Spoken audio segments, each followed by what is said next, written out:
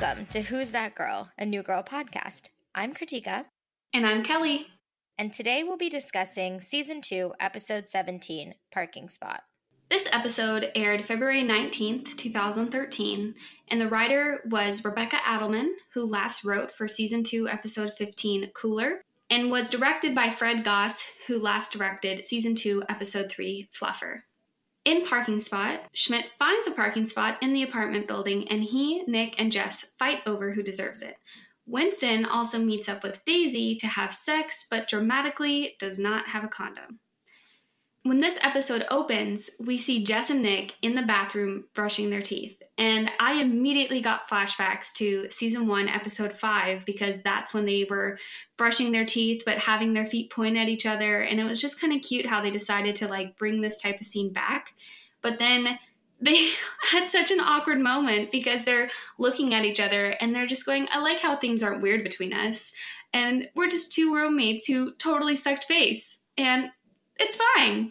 And I'm just, as many, I'm sure, watching this scene going, yeah, it's definitely not totally normal, Jess. There's definitely some stuff going on here. For sure. Especially because she would find it weird if this was Winston or Schmidt. So it's not normal. If it was normal, then it would be totally fine for them to have sucked face. And as we see in the episode, she's totally not okay with that. So I definitely agree with that. It is so awkward watching this. And Nick just keeps looking at her. And then they even say, let's go to a fancy restaurant together. I was sitting there looking at the TV are you going on a date? We've seen you guys at a fancy restaurant before. And that's when Nick was being your fluffer. They're definitely being very awkward, for sure, because they don't know what to do and how to be around each other. And I really love how we don't get to kind of see the conclusion of this moment or have them finish talking about this, because Schmidt busts in and, oh my gosh, breaks the towel rack. And he's just like, parking spot. And everyone's so concerned, and he realizes that they had a parking spot, which my immediate reaction to that was, Schmidt, why did you even tell them? Because then immediately became a competition and he didn't even have to say it, which later he realizes and he's like, why am I so dumb? I did not have to tell them. And I'm like, exactly. You could have just had the spot to yourself and no one would have been the wiser. I know. And they decide to share it at first, or at least that's Jess's suggestion. And of course, it's in the most chaotic way possible, where they each get it for a day and a half plus 6 hours on Sunday. And I agree, sharing the spot can be nice. I mean, that's how you make it equitable. But why can't they just do it every week? This is your week with the spot. Of course, it's a comedy, so I get why that didn't come across their minds. And it would have rendered the entire episode useless. But I just loved seeing Jess's way of thinking of, yeah, a day and a half plus 6 hours on Sunday. Who's going to wake up or go downstairs at 1 a.m. or midnight to go be like, my shift's over, next car come in? Yeah, her solution was definitely not going to be the one that got chosen, for sure. But yeah, I guess I was surprised to see them all compete so intensely and have so much competition over getting this one spot in the building. But then I kind of get it once you kind of see how everyone's actually parking, where Schmidt's in a lot and he's middled in, and Nick's car is just covered in cardboard in the LA riverbed, which you're just like, Nick, your car okay? Everything good? But Jess was really fun because we got a mention of Outside Dave and just kind of her situation, where later she even finds cats just covering her car. So I guess it makes sense that they all started to get really competitive about what's going to happen with this. I think it made for a fun episode just to watch them all go to such lengths. And like you said, it starts to make sense when you realize what they've been dealing with. I would have loved to see where Winston came from, because obviously he's, I assume, driving to see Daisy, not running. And so it would be interesting to see where he had to park his car. But everybody is just wherever they can. And, with Outside Dave that you mentioned, Jess is even getting him coffee because he's sleeping on her car, and she's getting herself coffee so that he has time to leave. And I was yelling at Jess from the TV, why are you getting him coffee? I know this is totally in your personality, but you don't need to get him coffee. No, she definitely didn't. But then, thinking of Winston, what even is his car? Because his car broke down. Did he get a new car? They didn't tell us he did. I assume he did because he wanted the spot as well. And we see him in a car at the end of the episode. So I guess he got a new car, but it was never a to do in the show to like how he got this car. Yeah, minor announcement. Winston got a new car, which maybe was a big deal.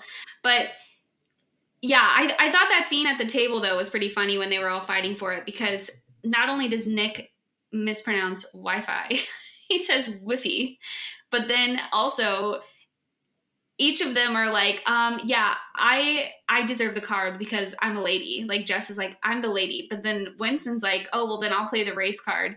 Nick, though, is like, oh, I'm playing the lazy drunk card. And Schmidt is like, oh, I'm the deserves it card. And that's when I think he realizes, like, he didn't even have to tell them. And it's like, yes, Schmidt, you probably didn't. But then I don't even understand Nick. That's not a thing. No, lazy drunk card is not a thing. And even the way, like you said, he said Wi-Fi, Kelly and I know that, like, in Europe and other places, they do say Wi-Fi. So it's not necessarily something wrong. But we also know that Nick is not saying it because he knows that it could be called Wi-Fi. He's just calling it what he wants to call it. But in the scene, I surprisingly had to side with Schmidt because he does do more for the loft. Like, he's the one keeping it clean. We saw that in Control. He's the one paying the utilities. We see that, and he says that even in this episode. And he's always putting in everything to the loft, it feels like. And I feel like he did deserve this parking spot. Although I'm okay with Winston getting it, especially how this episode ended. Yeah, no, it worked out for Winston to get it in the end. But the shenanigans that they all did to compete for this parking space was ridiculous, especially Jess. I both really loved her little get up outfit and how she was trying to be like a seductive like Nick, honestly, with her skirt, but like wearing his sweatshirt. But then at the same time, I'm like, Jess, wait, you're literally trying to seduce Nick after you've kissed, when you know he has feelings, despite what you're admitting to yourself about feelings. Like, that's like, it almost to me felt like a low blow. I was like, you're really getting this man while he's down because he doesn't know what to do. And this is an awkward situation for both of you. And you're coming in to flirt with him with like your shoulder exposed. And I'm like, what are you doing, Jess? Honestly, I did not like her outfit in this at all. And even as she starts like chewing the jacket strings and he's like, you really shouldn't be doing that. And I was also yelling, Jess, you shouldn't be doing that. Get it out of your mouth. And the thing about this whole approach is it only works if he has feelings for her, which she spent the whole episode negating, like you said. So I don't know where she even thought this would work. And it just leads to this like really awkward moment where she gets the spot from him and he tries to give her a hug, which he does a lot in this episode. And she like gets really awkwarded out and twists his nipples. That to me was so distracting and alarming because I was like, wait, what are you doing and why? You were flirting with him and immediately decided to get out of your awkward situation by grabbing his nipples and twisting them and yelling, purple Nerval. What? Like, I had no other reaction. That to me was, I think, the most jarring thing in the whole episode was like seeing that, and she even like does it again later to Schmidt, right? Or she tries, but like just seeing that was like her reaction. I was like, just, this is not who you are. Like you just said, like she's the one who goes to get coffee for the outside Dave on the roof of her car, and she cares for even him that way. She just doesn't come off to me as someone who's going to truly like try to cause pain in like more of a rough and tumble way to people that she really does kind of like. I was very taken aback by her doing this. Especially because she gets the spot. Like, it's one thing if she's like doing it out of frustration that she didn't, and she gets the spot. She's just really awkwarded out and can't figure out her own feelings. And even the reason that Nick is in this position is because earlier when Winston left and it was just the three of them eligible for the spot, Jess and Schmidt just like team up and stare Nick out of the spot because he can't deal with this.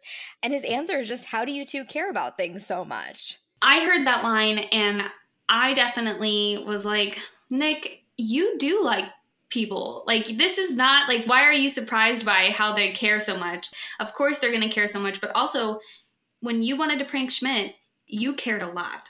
There was a lot that you were doing and spending money to make something happen. And if that's what they cared about, was this parking spot, for whatever reason that it was, they were going to also care. So I thought it was a little naive of Nick to be like, how could he not, like, how could they care when maybe he doesn't, or he thinks he doesn't? But like, he obviously cares a lot about a lot of things.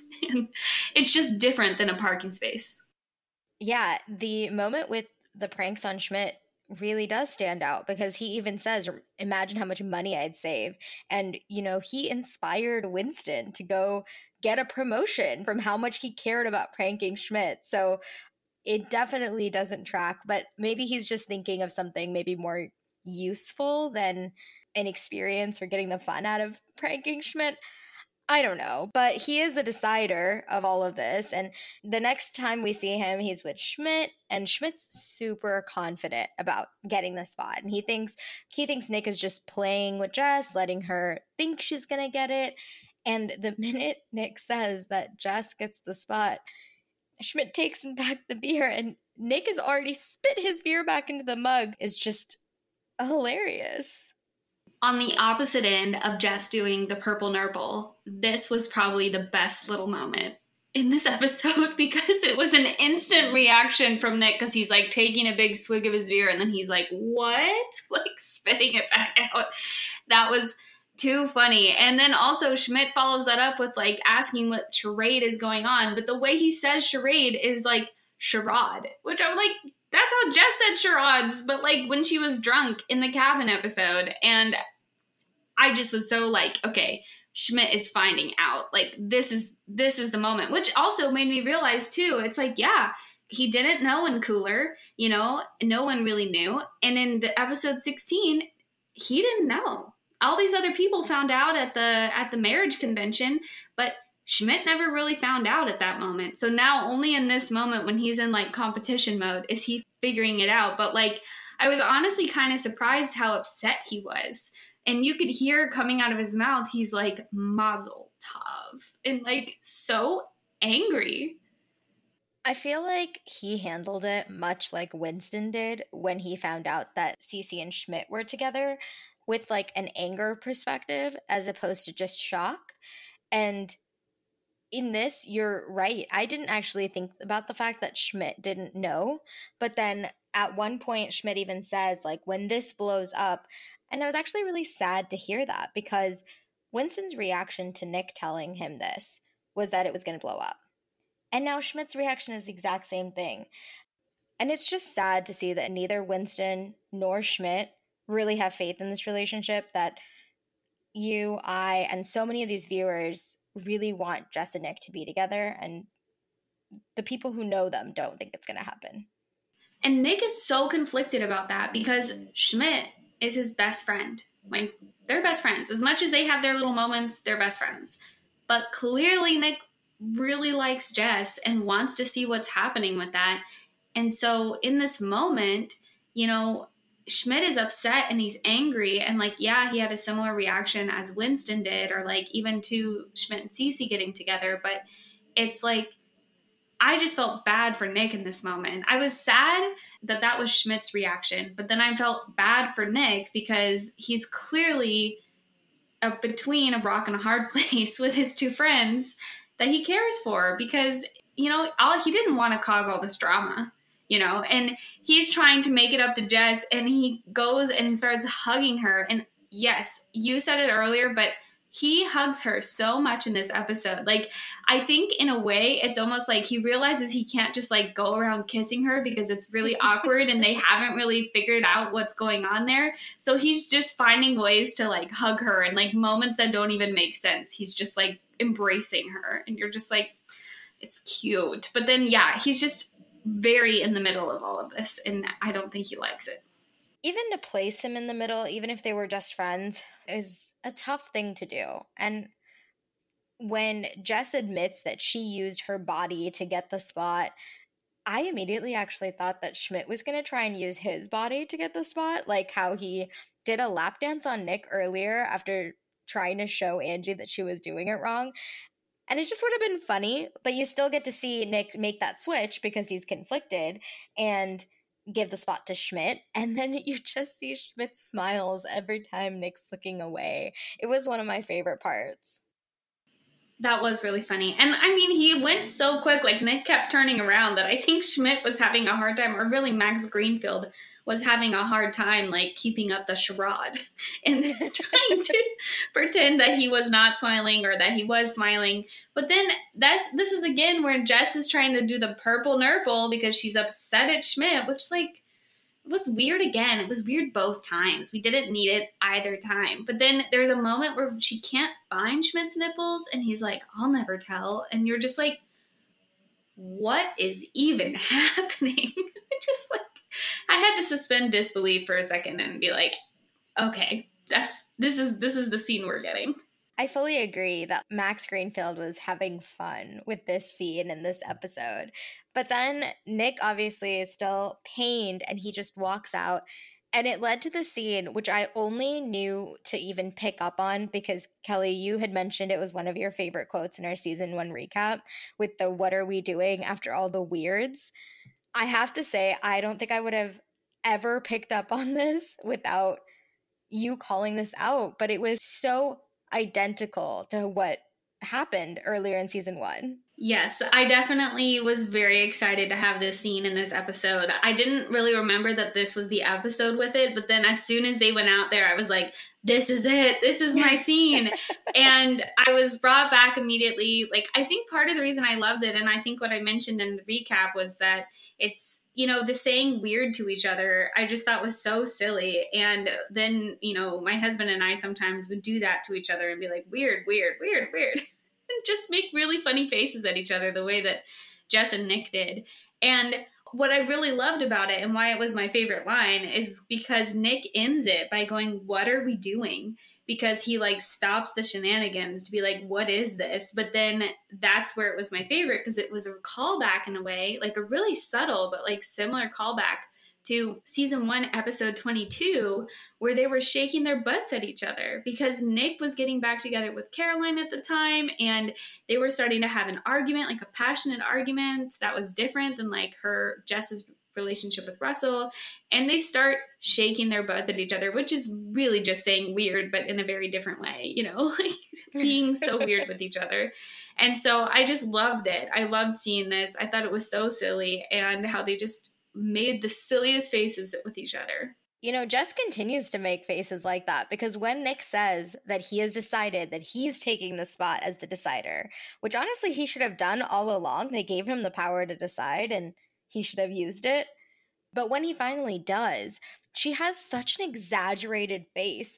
Like even when she's yelling to Schmidt that he said he would kill them and now to kill Nick because she wants the parking spot so bad, it was a lot for the episode. And just watching Jess and Schmidt kind of gang up on Nick and then everyone running off to get their cars, even the level of like sabotaging, right? Because as Schmidt's running to his car, he drops the trash can and Nick just jumps over it. And Jess is like, do I fix it? Do I put all the trash back in or do I get my car and win this? It was so funny to watch. No, I thought they did a really good job portraying everyone and how they really acted or how their characters would approach that scene and really go about things. But the part that I thought was so crazy was that they finally get into the parking area. Nick doesn't have his car, so he goes to like pull the chair to sit on it.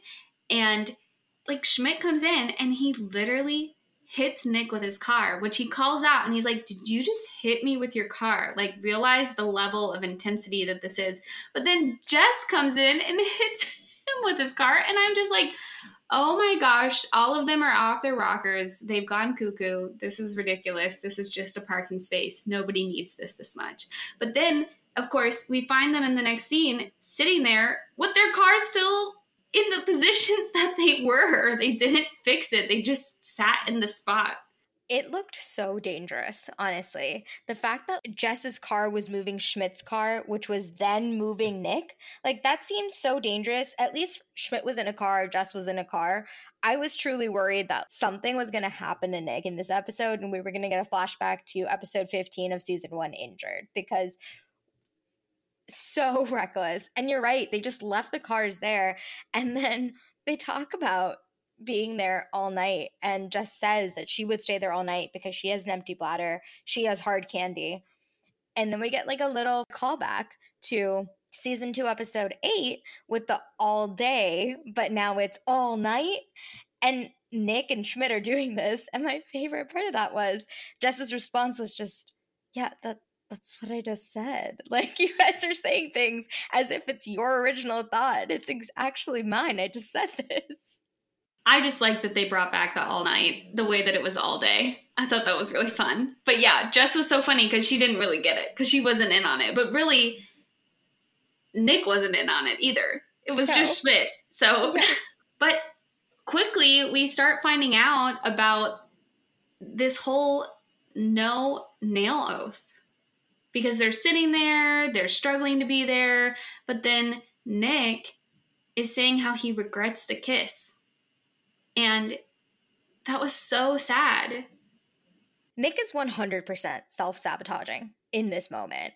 And I especially liked Schmidt's take on it when they were downstairs, where Jess is saying that Nick should back her up and he owed her that because he didn't give her the spot. And Schmidt specifically asks, why would he need to back you up? Because you guys kissed. It shows why they made this no nail oath later, because they don't have equal loyalties. Like, she's expecting something from him because they kissed, even though they both are trying to make it seem like nothing. And you're right, Nick regrets the kiss, and Jess is hurt by it because she also feels like there is something there. And I get why it's so awkward, why we're watching this play out the way it is. But of course, the like Jess and Nick shipper in me wants them to just get over all of this and get together. And you even see Nick lean in for a kiss at one point in this episode, right before Schmidt walks in. And I'm happy Schmidt walked in because I don't think they would be in a good relationship if they started now. But I am ready for them to be in a relationship. I'm glad you feel that way. That's similar to how I feel, of course. I'm ready for this to happen. I'm ready for this to come together. And that moment, it was really sweet because they're just trying to understand this no nail oath. And Nick is just giving in on the fact that it's like, Jess, it was me. I couldn't help it. Like, I needed this because I was ready. You know, since the day I saw you, you were interesting to me. And you're just like, Nick, you're so cute, but then why do you say all these self-sabotaging things like I regret it, like then backtrack it, and then all this other stuff, and all of it was just so like, I really liked how they did it in the episode, but it just was so like, it kept pulling me one direction and then the other. Yeah, I felt that with the episode too, where you felt like they were going to reach another kiss maybe by the end of the episode, and like we said, Nick leaned in to kiss her before Schmidt walked in. And Schmidt walks in kind of talking about this no nail oath and even reads it out loud. And I love how Nick was like, I didn't read the fine print. I didn't read the fine print. And Jess is probably the angriest I've seen her on this show. And I felt it for her too, because all of this was so almost gross to watch. And the fact that he just had it on his phone, like, how did they sign this? Was it like a signed thing he took a photo of, or did he type this up? Like, Schmidt had it ready to go, and he just continues to make it worse by saying that the only way to make it better is for him to kiss her too. That kiss was a mistake, and everybody knew it. It was really, really awkward, and they immediately realized how bad it was. And I did love how he had it on his phone though, and he pulled out his phone, and I'm like, oh, BlackBerries, we're in the stage of BlackBerries now. We like moved away from the flip phone, now we have a BlackBerry iPhone, like early iPhone situation. So I thought that was funny to have that for Schmidt. But yeah, the fact that he did try to kiss her, and it was so weird. And then, I mean, it's not that this is really the first time. Like, Jess did try to hook up with Schmidt back in Valentine's Day because she had the dirty twirls and she was ready. And the only reason that she didn't try to make that happen is because Nick caught her. I mean, she would have found Schmidt with Cece, which would have also been a surprise. But she was going to try to sleep with Schmidt in the moment. And then also, Schmidt on his birthday, the story of the 50, also leaned in to try to kiss her in that moment. And like Schmidt and Jess have had these like little moments here and there. And only now that she's officially kissed Nick was it a whole like, well, now I have to kiss you. And it was just like, do you? Do you, Schmidt? It was really weird. And Schmidt offered to be her rebound back in the pilot. And nobody talked about a no nail oath then. Even when you're talking about the story of the 50, they fined him $50 for the douchebag jar, but they didn't make a big deal out of the fact that this would have potentially been breaking the no nail oath. Probably because it didn't exist at the time when those episodes came out. But the way they're handling it, especially with Schmidt begrudgingly kissing Jess, it's just not the vibe that you would expect from Schmidt. When he even told all of them back in Jess and Julia that when he thought he was getting a girl roommate, he would get to sleep with her friends and maybe even her.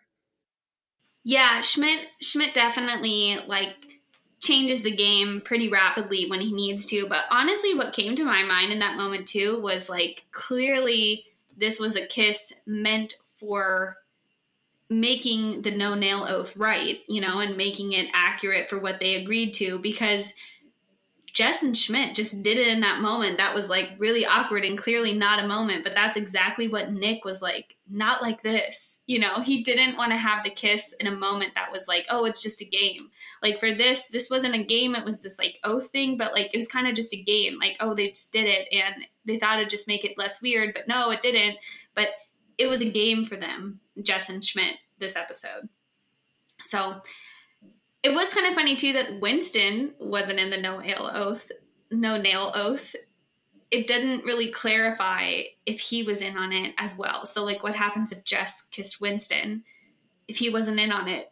Is that fine? Like there wasn't any rules about that. Yeah, and they had added Coach, which was a really nice touch to kind of remember Coach from the pilot. We got mentions of him every now and then, which I really actually appreciate.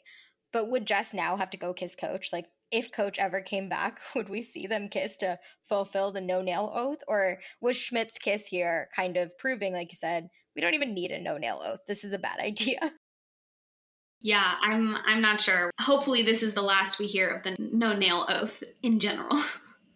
And whether or not Winston was in on the no nail oath, he definitely wasn't part of any of this plot line except to like run in and out every now and then, because he's off trying to have sex with Daisy because they only have short sex windows because she travels and he works nights.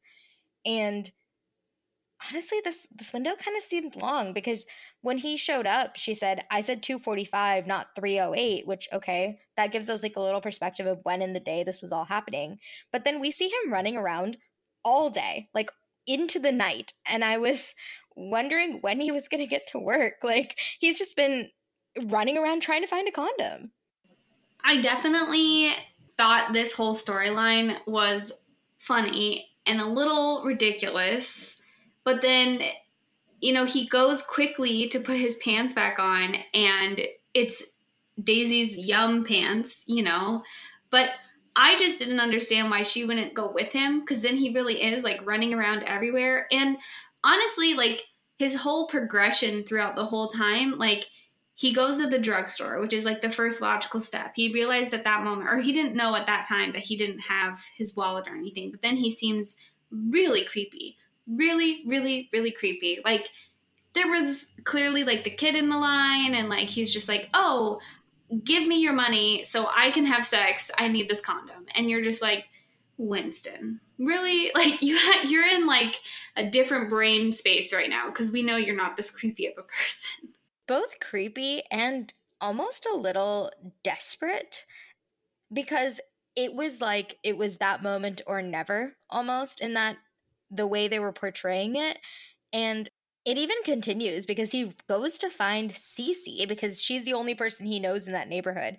And I don't think we've ever seen Winston at Cece's apartment before this. Like, we've seen Schmidt come in, obviously Jess. I don't know that we've even seen Nick come, but Cece seems so happy, you know, talking to Shivrang, and he's back when we last saw him in Cooler because that was their first date. And then you just hear Winston banging on the door. He was totally ruining this for her. Cece's reaction of just trying to be like, he's asking for rhubarb pie was just so ridiculous, because I'm just like, Cece, you're trying really hard to play this off, but as soon as you went to the door, like, if they were just quiet, he would have gone away. He wouldn't have known that she was home. Like, it wasn't a guarantee that she was home. And Winston and his creepiness and his like this desperateness and like blinders situation of like what he was trying to do was it continued to progress. But then, you brought up earlier, like, oh, we didn't really get to see Winston's car to the end. We were assuming he was driving, but I think he was running around, because even in a car, you would have had like pennies or something, or like sometimes you have like loose change, or you have at least like other shirts or pants or something. Like, I don't know. He seemed like the kind of guy who would keep something in his car that would like maybe not be planned, but it would have been able to like scrounge something up to like do something, or at least have him get back to the loft, which we do see. But he doesn't even go to his own room. Like, he never even had a condom to begin with. He never grabbed the money from the douchebag jar. He only went into Jess's room to try to find a condom. And you're just like, Winston, you have completely lost your marbles. You are not thinking straight. And yes, the window, like we all mentioned, like, wasn't that long, because it was getting late. He just completely forgot everything about life. I think he goes to Nick's room too, actually, but why wouldn't you go to Schmidt's room? Like, if there's one person in the loft that's definitely going to have condoms, it is Schmidt. And 1000% that he's just not thinking straight. I didn't think about the douchebag jar either, but he just, throughout this entire moment, everything comes from a place of just flusteredness and just, oh, I can do this. And yeah, maybe he was running everywhere. That would be also kind of crazy. I can imagine not having $8 though of spare change, because that's what that drugstore first told him. And $8 is a lot to just have lying around your car if you don't like keep cash specifically for that reason. But Winston didn't have any thought process in this. Like, his whole role in this, I think, was just to be like the chicken with the head cut off, running around, like not knowing where he's going to what. And even the way he approached it when he was with Cece and Shivrang, I understand that, like, if Shivrang had the condom, he could have just given it to Winston. Like, it didn't have to imply directly that he was trying to sleep with Cece. But Winston then turning to Cece and saying, "Is he going to need it tonight?" was way too much. Like, that, it was actually inappropriate how how all of that went down. I thought Cece said it best. She's like, we are not close enough for this. Like, this is not the level of friends that we are. Like, you need to take a step back. And I thought at least Shivrang, who's had the worst situations with Cece multiple times of basically being made fun of, it could come across that way, he was handling it like a pro. He was being like, I don't need that to have a good relationship, or like, I can be a like chivalrous man in this situation. And I thought he was handling it so well, but then, Winston was just not letting it go. And you're just like, props to Shivrang. You were handling this situation as best as you could, and you didn't go running out of there again, because you probably had the right to. I would be surprised if we saw him come back, because if I were him, I would not. I mean, if you even look at it, it was right after Cece said, my friends aren't that bad, They're not always like this. There's no drama. And then all of this happened. And Winston's drama just like continues. Like we said, he went to the loft, he went to Jess's room, and he finds the box of condoms that we've seen her haul around since Valentine's Day, which was 100 set of condoms, I think, then. But if you actually look at the box, it says 300 count. And this apparently was the last one left. It was fun to see that same box of condoms, because that's the same one from episode 13 in season 1, Valentine's Day.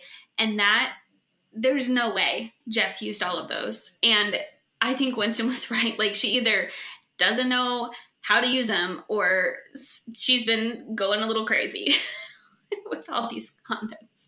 But then she spilled a bunch of them too in that episode. So I think it's probably like, maybe, but she spilled them outside Schmidt's door, and I feel like she wouldn't have just left them there in the loft to just be like, okay, these are like here, because I don't think she spilled them at the bar. No, she did spill them in the apartment. So yeah, I don't know. But Winston ended up back at Daisy's confusing apartment complex and yelled out. Like, he was just so outspoken about his need and want to have sex with Daisy and yelling for her and saying, I deserve this, and like, where's my sex? Basically. So he gets back to the loft and is just like, okay, I've had the worst day ever. Here's what happened. And then they give the spot to Winston. He's like, I need a win. And he gets it. But is it really a win? It is not a win because his car barely fits in. He can't really get out. He triggers the alarm of the car next to him. And my favorite thing is that Schmidt actually is hesitant to give him the spot. And Schmidt's car is much bigger than Winston's. So if Winston's car barely fit, Schmidt, your car would not have fit. You didn't need to fight for this because you couldn't use this spot.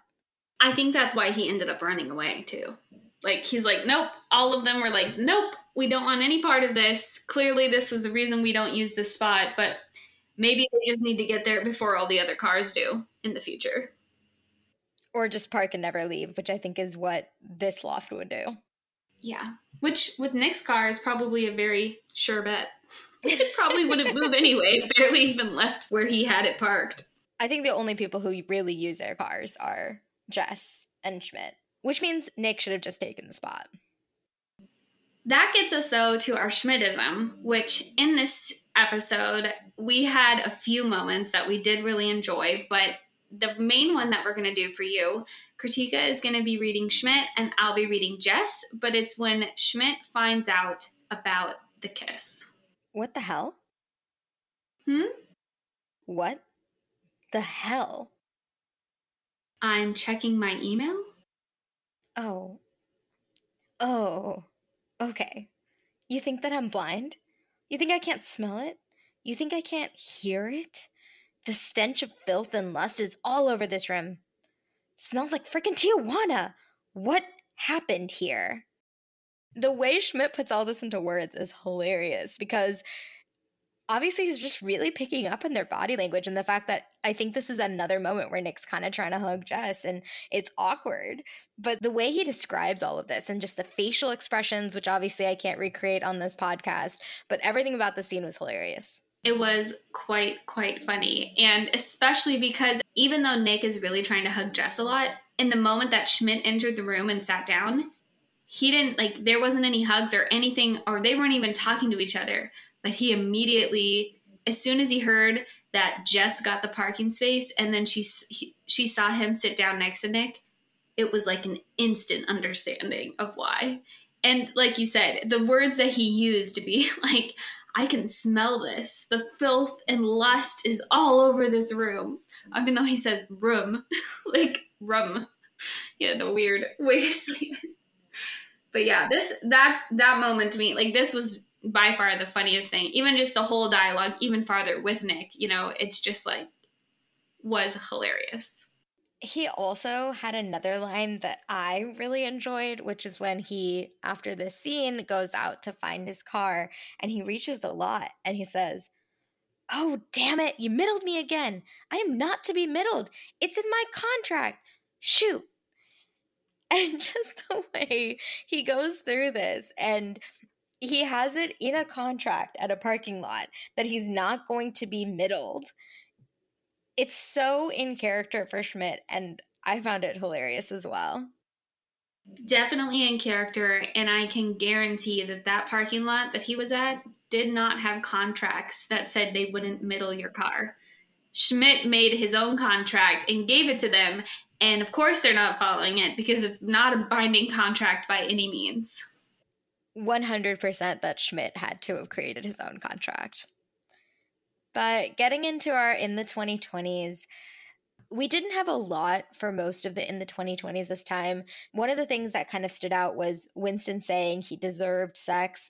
This one wasn't really a not in the 2020s, but it was definitely something that both Kelly and I cringed at. We don't think that Winston truly meant it, which is why it's not a bigger part of our not in the 2020s, but the idea that you would deserve sex just because you ran around trying to get a condom would be a not for us. And on that same theme, another small one for us was the fact that Daisy put it entirely on Winston to have brought a condom. And since both of them had agreed to this sex window, it would be one thing if that had been something previously discussed where Winston was the one who was going to be providing that. But from the way that scene played out, it kind of just seemed like Daisy just assumed Winston would bring one and that it was his responsibility. And really, it's something that when both people are engaging in this act, it's kind of something that can be a shared responsibility. It definitely can be shared. And really, I kind of said it already, but I really felt like Daisy should have gone with him. And I think it could have been just as funny in this episode to have both of them running around town trying to get a condom. And, you know, maybe she forgot her wallet too because they ran out quickly to try to make it happen because the time window was only so big. So I feel like it could have been just as funny and had both of them had it been a scene that was recreated today. Another one that we thought was a little not in the 2020s was the no-nail oath, just in general, but really specifically the subtext of the no-nail oath, because it's one thing to say, hey, you know, we're going to make a pact as an apartment where we're all not going to hook up with the other person. That's one of our rules of the loft, an agreement for everybody. But just because if one does hook up with someone, everybody should hook up with that someone, because then it's like no one is choosing that. It takes away choice. It takes away the ability. But then like they should have almost more so had a subtext that said, oh, if one person does, it has to be immediately announced to the loft, or like then it has to be like an intervention or team discussion or something like that, but not a, oh, well, then we all get to be sexually active with everyone. Like, I don't know how that made sense to them in 2011 when Jess moved into the apartment. And the other thing about the no-nail oath is if Jess was in on it, like you said, it's fine to have an agreement as a loft, but that would have to involve everybody in the loft, not Jess being separated and this being a pact that Schmidt, Nick, and Coach made without Jess being a part of it. Jess didn't even know this existed. And I think it would have been something that, at least when she first moved in, she would have also been on the same page of not hooking up with anybody in the loft, because that can ruin a roommate dynamic. And if it had been something everyone had been present for, it wouldn't have necessarily been a not in the 2020s. And the whole fine print thing is a little bit fishy. It seems a little bit like Schmidt wrote it and no one else knew about it, at least from the way Nick interpreted it. And I don't feel like that's something that Coach would have signed either, just from the little we know of his personality. So that also felt a little bit icky as far as our not in the 2020s. On the yes side, one that in a way we were kind of okay with. It came off creepy at times, but Winston sharing with the world like, hey, I want to have protected sex and I want this to happen, you know, and Daisy did want it to happen as well, but just they required a condom, and we did kind of talk about that piece of it, but there's no shame in Winston wanting to hook up with Daisy. So we thought that was a great yes in the 2020s moment. Even if watching it played out a little weird for us. In pop culture this episode, we had one that was pretty fun that Jess mentioned when she finally was about to go get the cats off her car because she realized she wasn't going to have the space. She needed to take her car. So she grabbed fish sticks from the freezer. And Nick is like, why do you have the fish sticks? And she was going to take them to go get the cats off and sing Memory to them.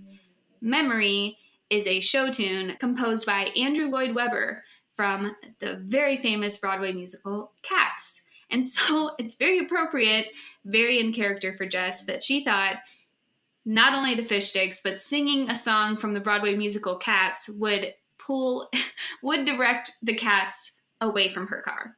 Yes, definitely in character for Jess. So the lyrics of the show tune were actually by Trevor Nunn, and it was based on a poem by T.S. Eliot. The song was written for the musical Cats, and in the musical, it's sang by the main character, Grizabella, and it's a melancholy remembrance of her glamorous past and a plea for acceptance. And the song itself is actually the climax of the musical, and it's the best-known song. That's probably why Jess was referencing it, but it's kind of fun that the musicologist Jessica Sternfeld said that this song from Cats is by some expectations the most successful song ever from a musical. And it was actually named Best Song Musically and Lyrically in 1982 at the Ivor Novello Awards. And it's been covered by many different musical acts. In 2006, there were actually 600 recorded versions of the song. And it ranged from everyone from Barry Manilow in 1982 to Jennifer Hudson in 2019, and even a Dutch symphonic metal band in 2004, Epica, has done a version of this song. So it's very well known, very successful, and obvious choice for Jess to get the cats off her car. The other pop culture reference that we noted was when Schmidt is saying what is a very memorable New Girl line about how Destiny might be a lady, but Victory has a penis, and that it's a direct quote from Scott Caan. So we had to talk about Scott Caan. Scott Caan is an actor known for Hawaii Five-O and was in Oceans 11, 12, and 13, as well as Entourage, and he did a lot of movies in the late 90s and early 2000s. He's the son of James Caan, a tough guy actor, and the actress and model Sheila Ryan. His parents did get divorced, and so he actually has 4 half-siblings. He's an older half-sister, 3 younger half-brothers, and in 2014, he and his girlfriend, Casey Bixby, had his first child, a daughter named Josie James Caan. In addition to his acting, Scott Caan also had pursued a career in photography and was inspired by the cinematographer Phil Parment, and while they had worked together on the 2003 film Dallas 362. And so it's something that he's been into ever since. Separately from photography and from acting, he was in a rap duo called the Hooligans with a W-H and a Z at the end of it as a teenager. And they had one single from 1993 called Put Your Hands Up, which of course, can you guess, has a Z as well for hands, like hooligans with Z's. And his rap alias, of course, was Mad Skills with a Z again. He thought that was the cool thing to do back in the 1990s. He did go to Beverly Hills High School at the same time as Angelina Jolie, and he is very active in volunteering with Surfers Healing, which is an organization that introduces children with autism to the joys of surfing. Maybe something that he found enjoyable, as he was a big role on Hawaii Five-O. And while Scott Caan is an actor, he is not the guest stars we're going to feature on this episode. There were a number of people on this episode, but we will not be discussing Kevin Linehan, who played the male cashier, Happy Mahani, who played the condom guy, Brenda Song, who plays Daisy, and Satya Baba, who plays Shivrang today. But we're going to start with Steve Agee, who plays Outside Dave. He's been in so many TV shows like New Girl, Superstore, The Sarah Silverman Program, Peacemaker, 12 Forever, American Princess, You're the Worst, and Adventure Time, as well as movies like Guardians of the Galaxy Volume 2, and coming out shortly, The Suicide Squad. On the personal front, he graduated from a military academy and also considers himself today an occasional photographer.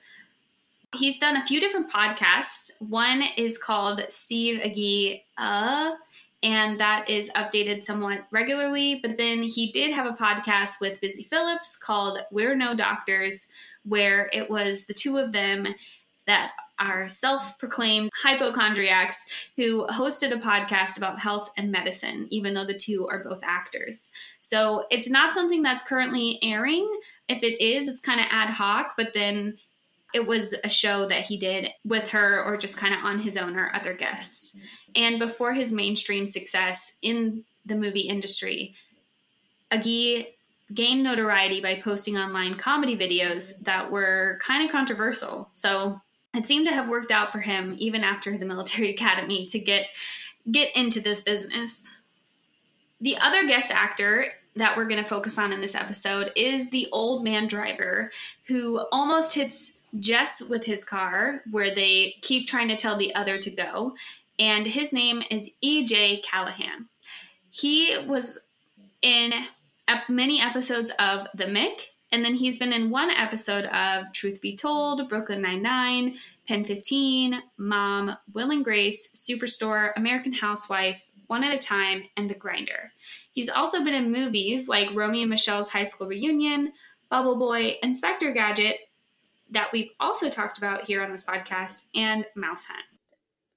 On the personal front, there's not a lot known about his past, even his birthday, or really about why he wanted to become an actor or anything from before. His first on-screen role was in 1995 when he was the DC-3 pilot in the movie Congo, and his first major role was the TV show Kelly mentioned, The Mick, and has been in more shows than even what we listed here for only an episode or two. In our trivia and fun facts, we did have another AV Club article where the New Girl showrunners did get to talk about some of the behind the scenes of this episode. And it's pretty interesting because they said the original version of this episode was going to be broader and wackier than the final version. They actually were going to have actor Billy Eichner come in and play some kind of Hollywood tour bus company tour guide and just have a lot of different kind of chaos than we probably saw in what was the final version. Part of the reason that had changed is because with the kiss in Cooler, they really had to do a lot of rewriting for the second half of the season, as we kind of knew. And this was one that they had noted was probably the first rewrite from top to bottom for the whole episode. So from what was originally planned to what actually ended up coming out was quite different. And it's also one that Elizabeth Meriwether called out as the first time they kind of realized that they didn't have to do a ton in the plot of the story to have an episode, and they could lighten the load, focus on the characters and on the dialogue and the jokes they were saying without the weight of the story. And it led to why Elizabeth Meriwether in this article actually stated it might have been her favorite episode of the season. IMDb rated this an 8.2 out of 10, and when this first aired, there was 4.31 million US viewers. For me, I didn't really match Elizabeth Meriwether's note on this. It was a 7 for me. There were parts I really liked, and there were funny moments. Like, even when Nick said what he thought Barack Obama's name was, I burst out laughing because I was not expecting that to be where it went. But overall, it just wasn't my favorite episode. It wasn't mine either. I also gave it a 7 out of 10. I think it's kind of funny to hear those fun facts of how they completely had to rewrite this episode. And obviously with deadlines, they probably had to rewrite it pretty quickly. But then that kind of explains how we get the introduction of some kind of no-nail oath and how we probably won't hear about it again because it was probably a last-minute idea. And as kind of like you said, there were moments in this episode I thought were really funny and really cute and really cringy. And I had a lot of emotions, but it also was it definitely somehow by the end of it, I felt like I was just missing that glue that really made it a cohesive, solid episode. So I just really had to settle on a 7. My favorite character, though, by far, was Schmidt. His line about, it smells like freaking Tijuana in here. I died. That's the moment that I was laughing out loud. And just everything, Schmidt peeing himself, he peed himself in this episode. I couldn't even believe it. And I just thought he brought the humor more than anybody else. My favorite character was Nick. Maybe not so much about the humor aspect, although he did have some great one-liners too, but just watching him kind of trying to figure out where to go from here.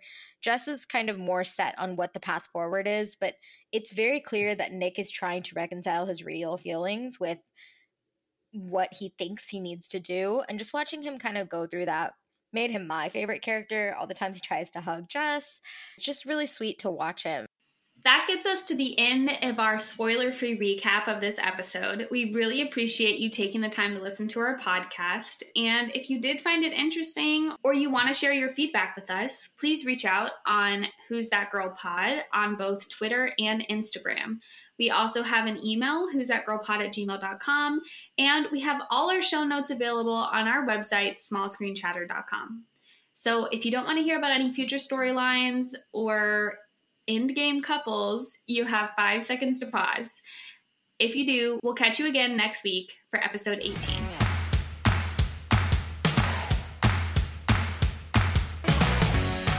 Our spoiler section. As always, we start with our endgame couples, and first it is Jess and Nick. both Kritika and I decided that this was a 7 out of 10 for them because as much as they're competing, they're trying to figure out this awkwardness. You know that there's something more that's going to be coming. You don't really know what it is yet, though, but you know that they're going to continue to progress this relationship, especially with Nick admitting, like, it was me, I was too attracted to you. And so that's why we really had to give them a 7 out of 10. Schmidt and Cece is clearly a 0 because there was no interaction between the two of them, and Cece was trying to get back together or was back together with Shivrong after this. So there was really no movement for them. And lastly, our douchebag tracker, where we rate if Schmidt is a douchebag, where that would be a 10, or if he's a genuine guy, which would be a 0. So in this episode, we gave him about a 6.5. I thought it was a little bit lower. Kritika thought it was a little bit higher, but he was a little much when it came to this parking spot. And some of the things he did was just a little over the top. So probably some of the things that, should they had been enacting the douchebag jar, he would have got called out a few times to put some money in it. I'm really surprised he didn't, honestly. Yeah, he definitely could have. But the only other thing that we wanted to kind of call out was something that stood out to us was when Cece tells Winston that they're not close enough to do this. And obviously, as later in the show, we find out that Winston actually becomes one of Cece's bridesmaids and they have classic mess arounds. And I'm excited to see how we get from this point where they're so separated and Cece doesn't even consider them close friends to where she asks him and he's her bridesmaid. I'm very excited with how much we have to look forward to with Cece and Winston. But that brings us to the end of episode 17. So Kelly and I just want to say thank you again for listening to this episode of Who's That Girl. We love to hear your feedback, so please shoot us an email at who'sthatgirlpod@gmail.com or reach out to us on social media. We're on Twitter and Instagram at who'sthatgirlpod. We'd also love a rating or if you leave a comment for us in Apple Podcasts or wherever you're listening to this now. So thank you for listening, and we hope you'll be back next week for the next episode. Thanks.